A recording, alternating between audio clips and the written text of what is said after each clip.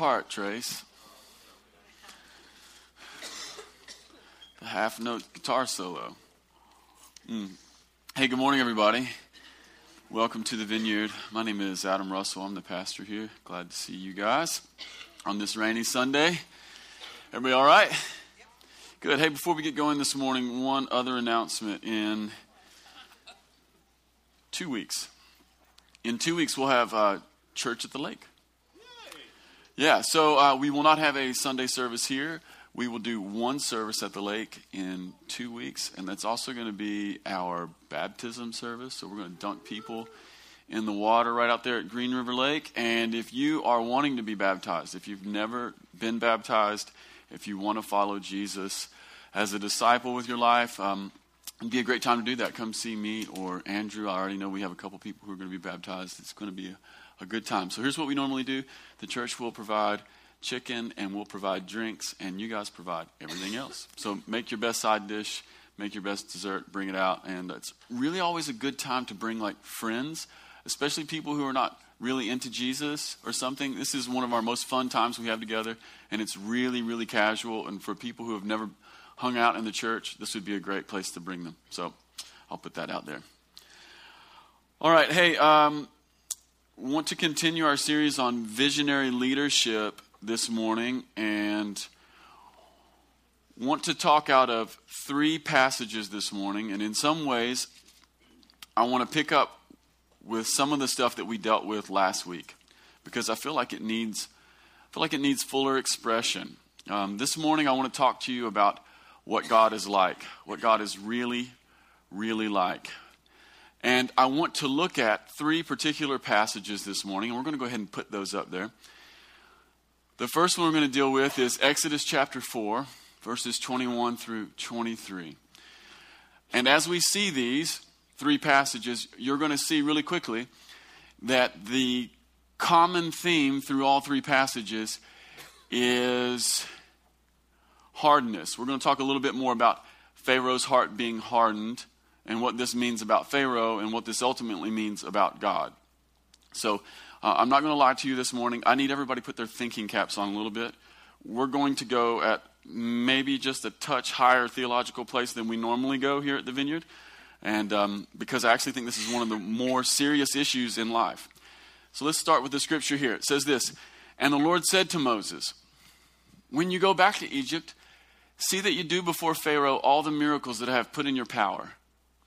But I will harden his heart, so that he will not let the people go." You might want to underline that. "Then you shall say to Pharaoh, thus says the Lord, Israel is my firstborn son. And I say to you, let my son go that he may serve me." By the way, freedom in the Bible is always serving the Lord. Freedom in a biblical worldview is always connected to service. It's not doing anything I want. It's being connected back to the discipleship yoke to Jesus. Let my son go me. And it's also about sonship too. You want to be a son? Begin to serve the Lord. Let my son go that he may serve me. If you refuse to let him go, behold, I will kill your firstborn son. I believe the Lord is serious. The next one. But when, this is in the midst of the plagues here. But when Pharaoh saw that there was a respite, meaning a bit of a break, he hardened his heart. And he would not listen to them as the Lord had said. So in the first scripture, the Lord said, I'll harden Pharaoh's heart. In this one, Pharaoh is hardening his heart. And then finally, Exodus 7:13, still Pharaoh's heart was hardened, and he would not listen to them, meaning Moses and Aaron, as the Lord had said. In this scripture, who knows where the hardness has come from? So in one scripture, we see that the Lord says, I'm going to harden his heart. In the second scripture, we see that Pharaoh hardens his own heart. And in the third scripture, we see that there is some heart hardening, but we're not entirely sure which direction it's coming from.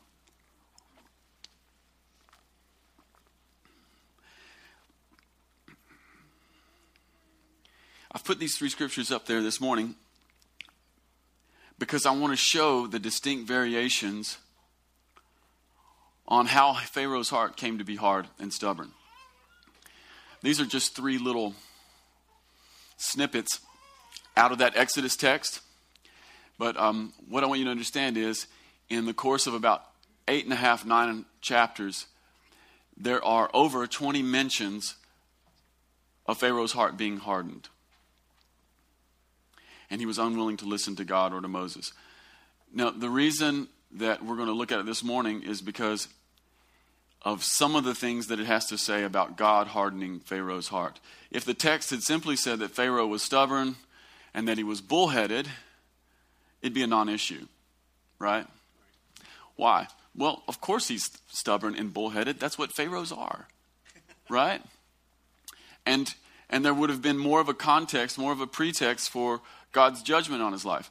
But over and over again, the scripture says that God hardened Pharaoh's heart.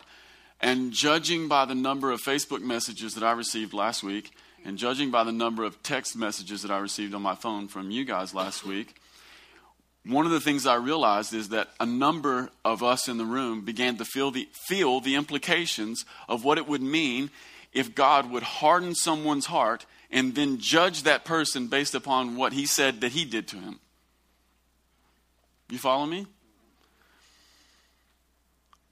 If God was hardening Pharaoh's heart, then how could God possibly judge him and hold him responsible for his stubbornness? If God is truly just, how can he unjustly revoke one man's free will in order to hold him responsible for actions that are not his own? If God is the sort of being that is pulling strings in the shadows and making some puppets dance in his delight and others squirm in his wrath, what does that mean for you and I? If we look at this for even one moment, if we look at it for even one moment and reflect on the implications, you and I have got to admit that this is a bit unnerving. What if he did that to me? And one of the questions that we have to deal with right off the beginning when we come to these passages are questions like this. What kind of God are we dealing with? Is he arbitrary? Is he petty? Is he sometimes good and sometimes bad? Do his actions to certain people stem from his mood in that particular moment? If God has had a bad day at the office, will there be hell to pay when he gets home?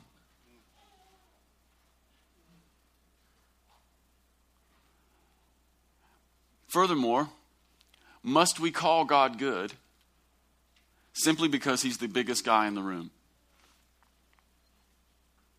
You ever heard some people talk about the goodness of God and you realize that maybe their worldview on the goodness of God really isn't coming from a picture of his beauty, but it's mostly just coming from having to acknowledge in their own intellect that God's sort of like the biggest guy in the universe, so no one can stand up to him, and we kind of have to say that.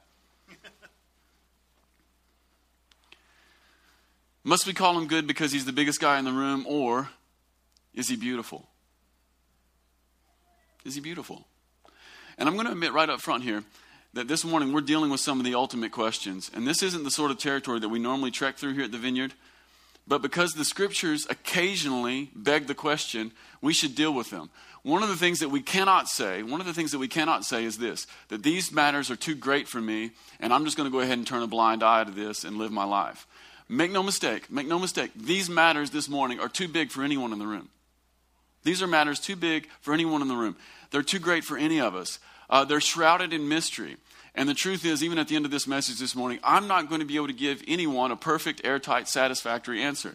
However, they are matters that the saints must grapple with because the answers we come back to, they work outward in increasingly large concentric circles that eventually get amplified across our lives, across our worldviews and our decision-making processes, and finally they form our ultimate opinions about God. And once your opinions about God have been formed, that will either greatly benefit your ability to trust God or rob you of the ability to trust that he's even a little bit good. This is why it's a big deal.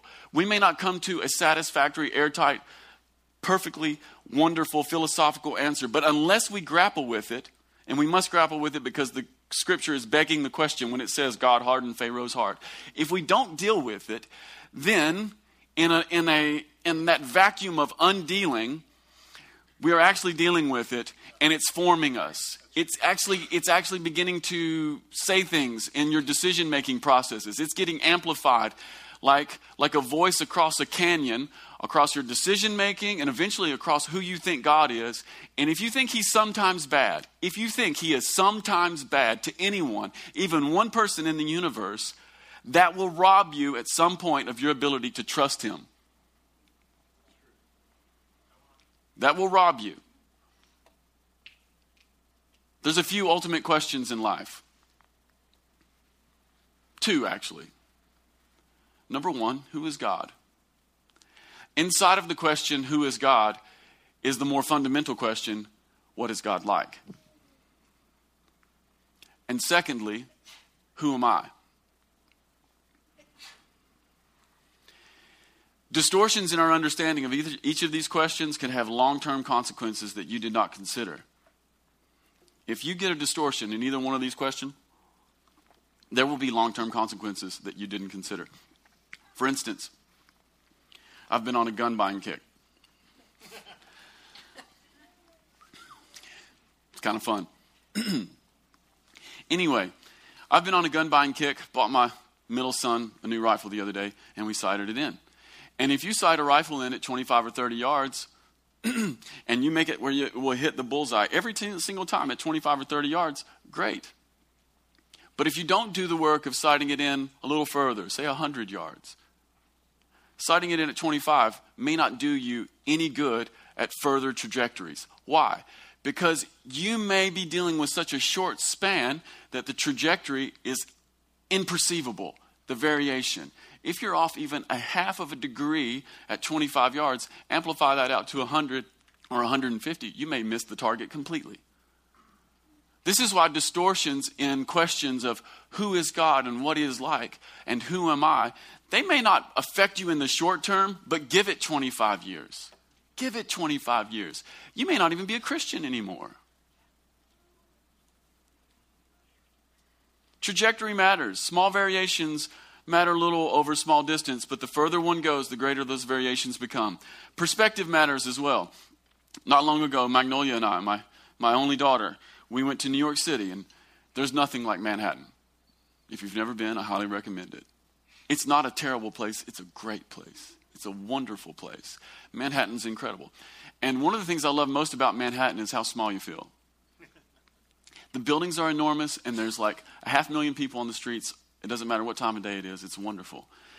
And there's these giant buildings. And when you're in the middle of Manhattan, especially like she and I'd never been, and she certainly had never been, there's a certain way of engaging the city at street level, right? And I have my little iPhone, and we're getting on the subway, and you engage the city at a certain level. However, your perspective on the city completely changes when you go to the top of the Empire State Building, and you can really see what that strip of land that is Manhattan really is, and how far north goes, and how far east and west and south goes, and you get a completely different worldview on what Manhattan is really like. This is why we have to sometimes deal with these like meta questions, these questions that exist at 30,000 feet. Because it gives us a different perspective than living on the ground. And by the way, when you come down from the top of the Empire State Building, your perspective on the ground is forever changed by what you experienced up there, even for a moment.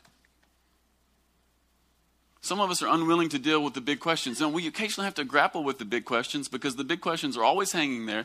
And if we'll go up and grapple with them, it will change our perspective on the ground for the rest of our lives. See, life in God is not simply a sprint. It's not a race of a few hundred yards. It's a marathon of years. It's a marathon of years. It's an endurance test of years. It's a journey that requires a bit of perspective and at times course correction. We can never lose sight of the fact that God is beautiful, that he is the ultimate goodness in the universe. God is the ultimate goodness in the universe. The ultimate goodness of the universe. He is absolutely wonderful. He's beautiful.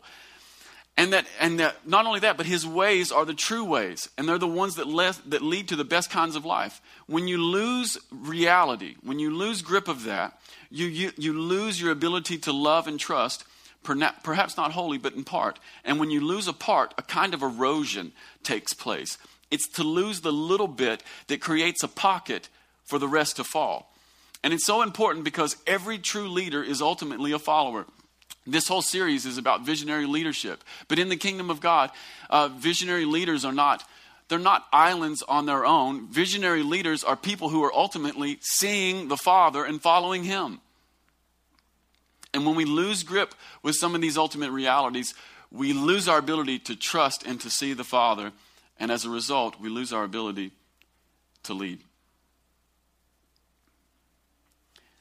So what do we do with passages like Exodus 4:21? Let's put that back up. What do we do with passages like Exodus 4:21?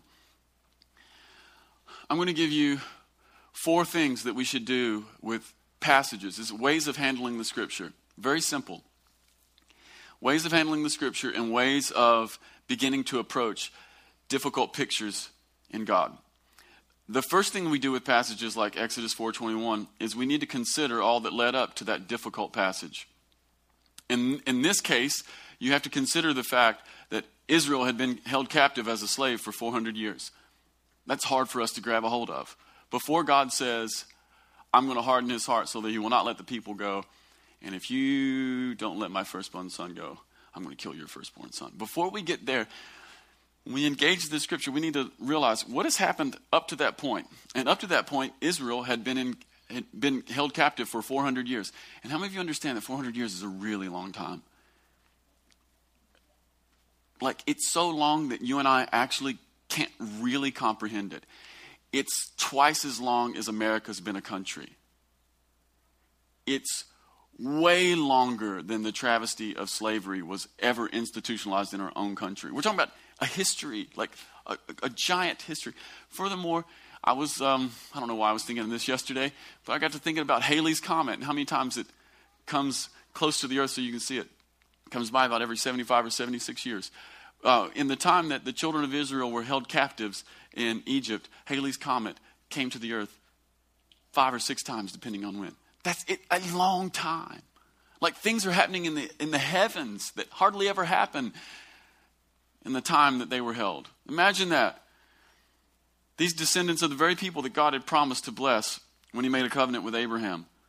That's a really long time for some of God's favorites to be oppressed. And what that means is this. It means that Pharaoh had grown accustomed to the arrangement. He had never even considered that it was abusive. It was just the way things are. You understand that after 400 years, everyone who's alive just assumes it's the way things are. Both those who are in power and those who are oppressed. He had inherited a hard worldview from his father and his grandfather. Think about this. When your mom does the laundry, and she always does the laundry, and every single time she does the laundry, and when your mom cooks dinner, and she always cooks dinner, and every single time she cooks dinner, and she always does your laundry and always cooks your meals, what do? You take her for granted. That's what you do. You take her for granted. And then one day she goes on vacation, or you go to college, or she gets sick, and reality sets in. You see, when people, no matter who they are, when people are removed from the realities of life, when they get a bit of distance from the blood, the sweat, and the tears, when they get separated from the least, the low, and the lost, they become hard. Just like a loaf of bread that's been set on the counter becomes stale without anyone trying to do anything to that bread. It just happens. So we need to understand what led up to that difficult passage. 400 years. That's what happened. Secondly, we need to look carefully at the difficult passage. And one of the things that I see in this difficult passage this morning, one of the things that I see is not only the difficult concept of God hardening Pharaoh, but I see the Father's heart toward Israel. Do you see that? Look at what the Lord says about Israel. I love this. He says, Israel is my firstborn son. Anybody in here got a firstborn son? I do. Anybody in here a firstborn son? Imagine this. Imagine you have a firstborn son. Maybe you are a firstborn son. Now imagine that someone had come and stolen your firstborn son and made him a slave. Imagine that someone had beaten and abused your firstborn child for 400 years.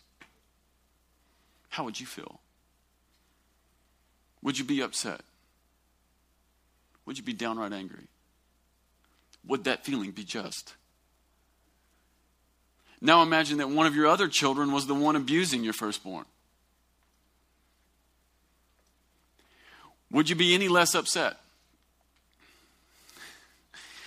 Would you just turn a blind eye? Would you just let it go? Would not any good father be moved to action? And again, imagine that you are the other sibling, the one that is holding his other brother as a slave. Imagine what kind of heart it would take to pull and move off like that. What kind of person does that? What kind of person takes his older brother and holds him as a slave? What kind of heart in your chest do you have to do to pull a move off like that? Is your heart hard or is it soft? See, I think we're coming to the answers already. So anytime you're dealing with a difficult passage or a difficult concept in God, it's really important to consider the difficult passage deeply.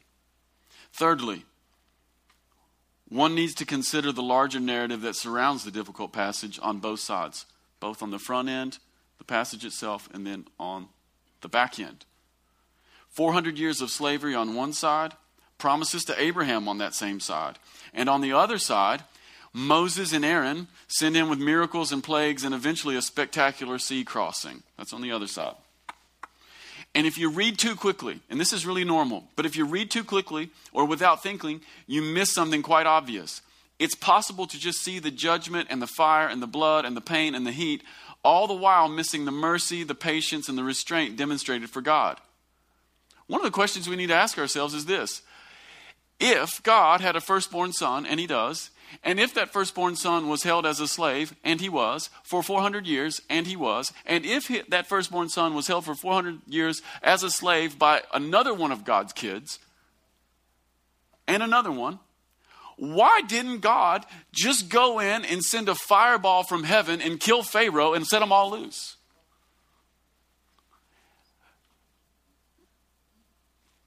This is really interesting, isn't it? See, it's possible to read the Exodus account and come up with a picture of God who is sometimes really bad to certain people. Why didn't God just go? He would have even at some level been justified. You've been holding my firstborn son as a slave. Why didn't God send a fireball out of heaven, consume Pharaoh on his morning walk? Everyone would have seen it, kill his army with the same fireball, and then Israel could have just gone free. Why didn't he do that? Have you ever thought about that? Why didn't he do that? He's God. He can possibly do that. I mean, it's not like it would even be hard. If God can orchestrate a sea crossing on dry land, a fireball from heaven that kills Pharaoh and all of his army would not have been difficult. Why did he not do it? It would have been way more efficient. Couple things. Number one, efficiency is not a primary concern in the kingdom of heaven. And then the second reason is this. God is merciful. Even to bad people, he is merciful. Even in his judgment, there's abundant mercy. Could the God who gives snake staffs and turns the Nile into blood and splits the Red Sea have any trouble exterminating an Egyptian king? The answer is no. No. God is demonstrating his mercy. The command to let Israel go is at the same time an invitation to freedom. We need to see this. When God says to Pharaoh, you need to let my firstborn son go, that's actually not just a command. It's a command. Within the inside of it is mercy. And it's actually an invitation for Pharaoh to come and live in some freedom. You see, Pharaoh was a slave to power and a slave to the systems of the world. But God was offering something much, much better. God was inviting Pharaoh into the winning that comes from losing. God was inviting Pharaoh into the giving which is better than receiving. and God was inviting Pharaoh into the first position, which is at the back of the line, he was offering nothing other than the very kingdom of God itself to Pharaoh. Consider the fact that there were 10 plagues. You can look at this and go, wow, God was really pissed. Or you can say, wow, how many chances do really bad people get before the Lord? At least 10. The answer is at least 10. You get at least 10 chances to do the right thing. You can be the sort of person who is the figurehead of a world system which dominates, oppresses, kills, and destroys people for 400 years, and you can still have 10 chances before the Lord.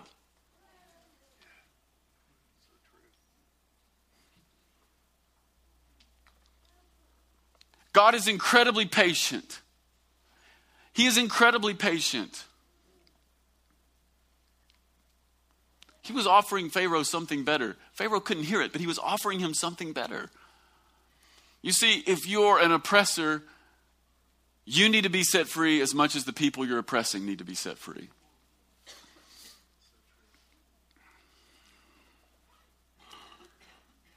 What do we need to do with difficult passage? Fourthly,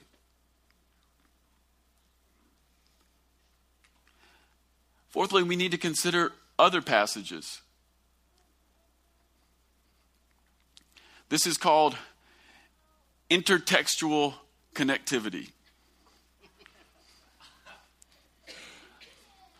That's just a fancy way of saying the little threads that the Holy Spirit weaves through the text. And by the way, the Bible's full of these. You need to follow some of them. For instance, here's just one. 1 Samuel or 2 Samuel. 1 Samuel 6. Goodness gracious. This is when the Ark of the Covenant is taken away from Israel by the Philistines, and they all get tumors on their butt, and they decide to send it back, and they say, well, what are we going to send to God so that he won't be angry with us? And they say, well, let's send him 5 golden tumors and some golden rats that represent our kingdom. Look, and this is what is said about the Lord, referring back to his time in Egypt. Why would you harden your hearts as the Egyptians and Pharaohs hardened their hearts? After he had dealt severely with them, did they not send the people away and then they departed? What is the rest of the scripture saying about who is hardening their hearts when it comes to Pharaoh and God and the Egyptians? Well, the rest of scripture says it wasn't God who did it. The rest of scripture says that it was Egypt who did it. So what gives? Right? That's the next question. What gives? Well, I want to say a couple things. First thing I want to say is this. Essentially, what we're dealing with sometimes in the scripture with difficult concepts, some of the difficulty that arises from scripture is language stuff. They're called idioms. And so even in the scripture, places like Exodus where it says that God hardened Pharaoh's heart, sort of a Hebrew idiom. Anybody ever had a bad day, maybe at your work or something, your boss got angry with you, and you go home, you tell someone, man, my boss got angry with me and he bit my head off. Now, did your boss really bite your head off? Or maybe you're going to go look for a job and you tell a friend, you know what, I'm going to go hit the streets. How many of you understand that punching pavement won't give you a job?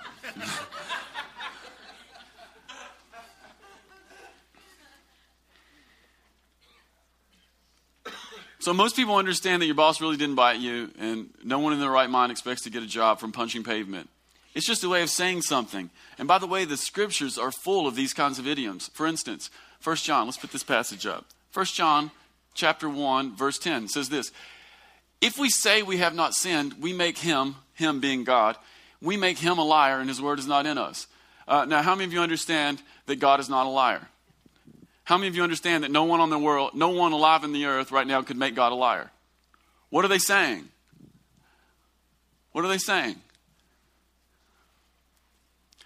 It's just an attempt. What the scripture is telling us right now is that the attempt to deny sin is the equivalent of attempting to make God a liar, which in this instance is really interesting because it's rendered with an active verb as if it actually happened. Do you see that? You can't make a God a liar, and it's rendered even though it's rendered with an active verb. Okay, I want to put up another one. This is from the Old Testament, 2 Samuel 12:9. This is when David has taken a wife that he should not have. And Nathan comes in to pronounce judgment on him. Look at this.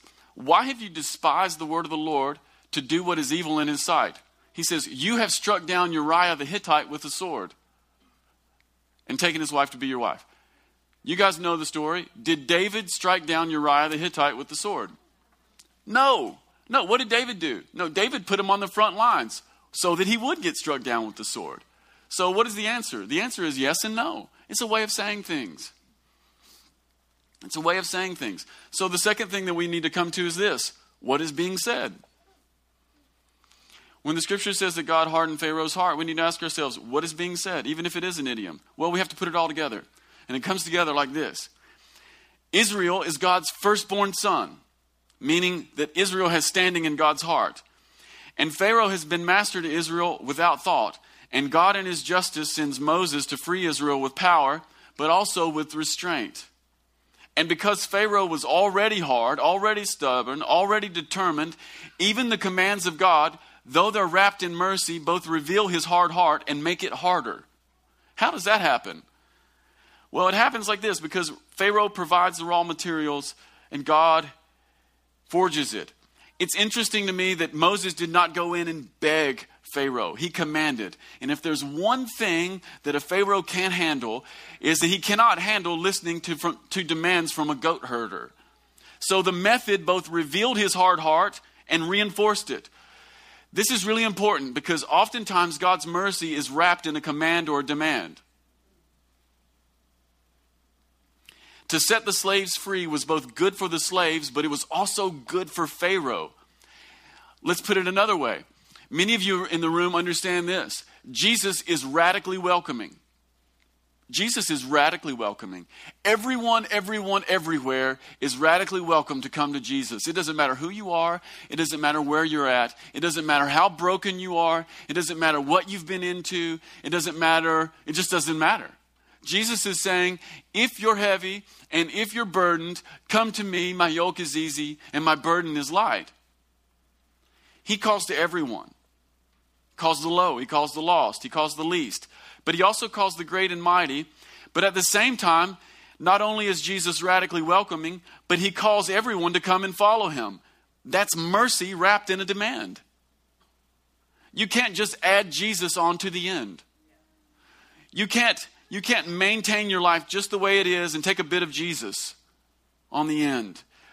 To receive the mercy is to submit to the radical demands of Jesus. It's to follow him. It's to leave your life and take up a new kind of life, such as listening and obeying. And as such, the mercy that melts some hardens others.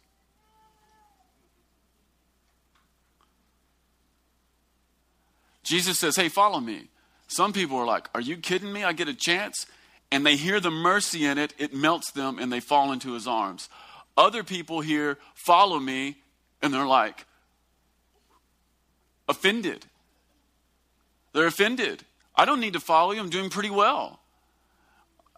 I'll take you as a small addition to the back of my life. I'll build a Jesus garage onto the 4-story mansion of my life. Jesus is saying, I would like to destroy your house and give you a better house. So when the scripture says that God hardened Pharaoh's heart, what was really happening is God comes to Pharaoh in a manner which really opens up and reveals what was already there, and in doing so causes Pharaoh to double down and become entrenched in what he already was. Some of us can't hear the mercy of God because we have an offense towards what he's really asking. And so this is really instructive for everyone in the room. It's possible to encounter the mercy of God and rather than melt into his arms, become even more resistant. That should cause everyone in the room to tremble. How? How does that happen? Well, the simplest way, and it happens in a million ways, but the simplest way it happens is this. By constructing a life so that we get what we always want. By refusing to listen to everyone. Pharaoh had never listened to anyone in his entire life. He had always gotten exactly what he wanted. And so a callous grew around that part of him that God would call out to, which is his will. The worst thing that can happen to anyone in the room is for you to always get what you want. And what's crazy paradoxical about that statement is this. You and I, most of us in the room, almost every single American, we are all working life with a vision in our mind. And the vision that's in our mind, if we're honest, is we're working toward an end where we get what we want, where we end up rich, where we end up famous, where we don't have to listen to people, where we tell people what to do and people serve us rather than we serve them. And when we give into that kind of mindset, we become a Pharaoh rather than a Moses, and certainly not a Jesus.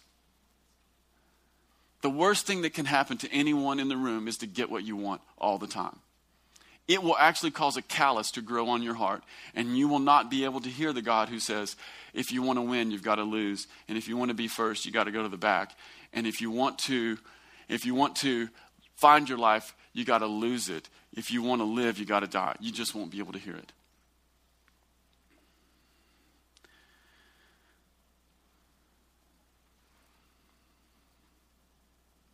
So this morning, is God good? Extremely. The answer is extremely. God hardened Pharaoh's heart by challenging him. And by the way, every single Pharaoh needs challenging. One of the things that you and I need this morning is that we need to at least come to this spot. We probably can't eat the whole enchilada right here, but we at least need to get to the spot where we want to take the first bite of the enchilada. And that first bite is this. We need to get to the spot where we can say to the Lord, I need you to challenge me. I need you to challenge me. Every Pharaoh needs challenging him. The challenge hardened Pharaoh, but if we can come to God and say, you know what, I need you to come to me. I need you to speak to me directly about my Pharaoh addiction, about my need to be right, my need to pronounce things rather than to receive things, my need to get things rather than to give things. I need you to do that. That would be huge. God also hardened Pharaoh's heart by extending mercy. It hardens Pharaoh's heart because mercy is a language that Pharaoh never understood.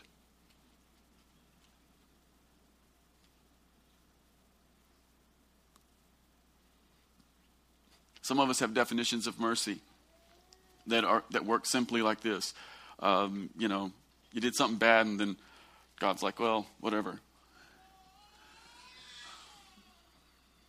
Oftentimes, God's mercy is going to come to us first in a challenge. If we can't receive the challenge, we probably won't be able to receive the mercy. So a few questions for us to meditate on this week. Number one, is there any part of God that seems less than beautiful to me? Number two, is there anything that God is asking of me that seems more like a demanding challenge than an invitation to mercy? Number three, am I secretly hoping for a throne? These are the essence of Pharaoh addiction. Amen? Amen. Hey, if you're on the ministry team this morning, why don't you come on up?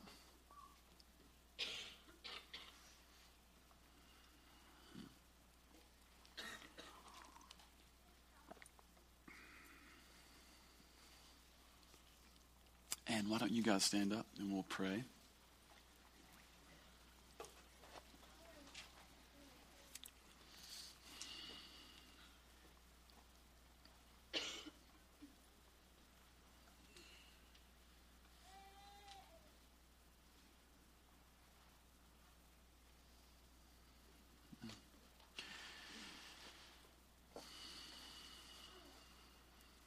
We just say, come, Holy Spirit.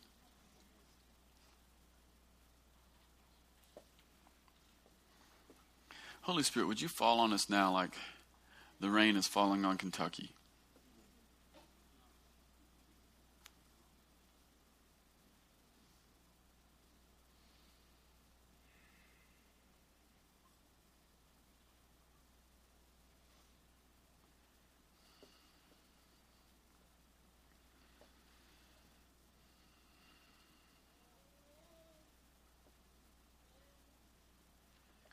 We welcome you here.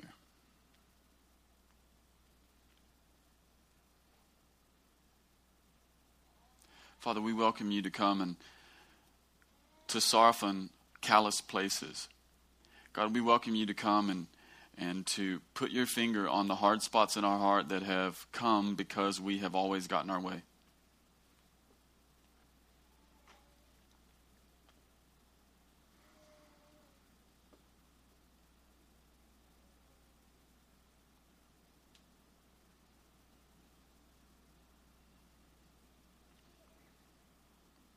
Father, we also ask this morning that you would remove anything in our thinking or in our heart that is making us believe that you're anything less than absolutely beautiful.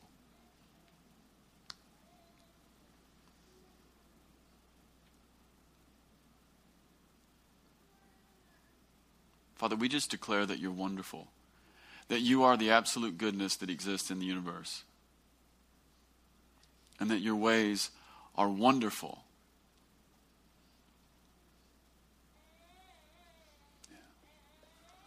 Thank you, Lord. Thank you, Lord. Hey, is anybody in the room dealing with like something in their right ear? Like ringing in the right ear? Anybody in the room dealing with that this morning? Okay, cool. Well, we want to pray for you just while I'm praying. Brian? Okay, cool. Yeah, we want to pray for you. Just while I was praying. Right ear's on fire. All right. Father, we love you this morning. Amen. Amen. Hey, give somebody a high five and a hug. If you need ministry for anything this morning, you come on up. We want to pray for you.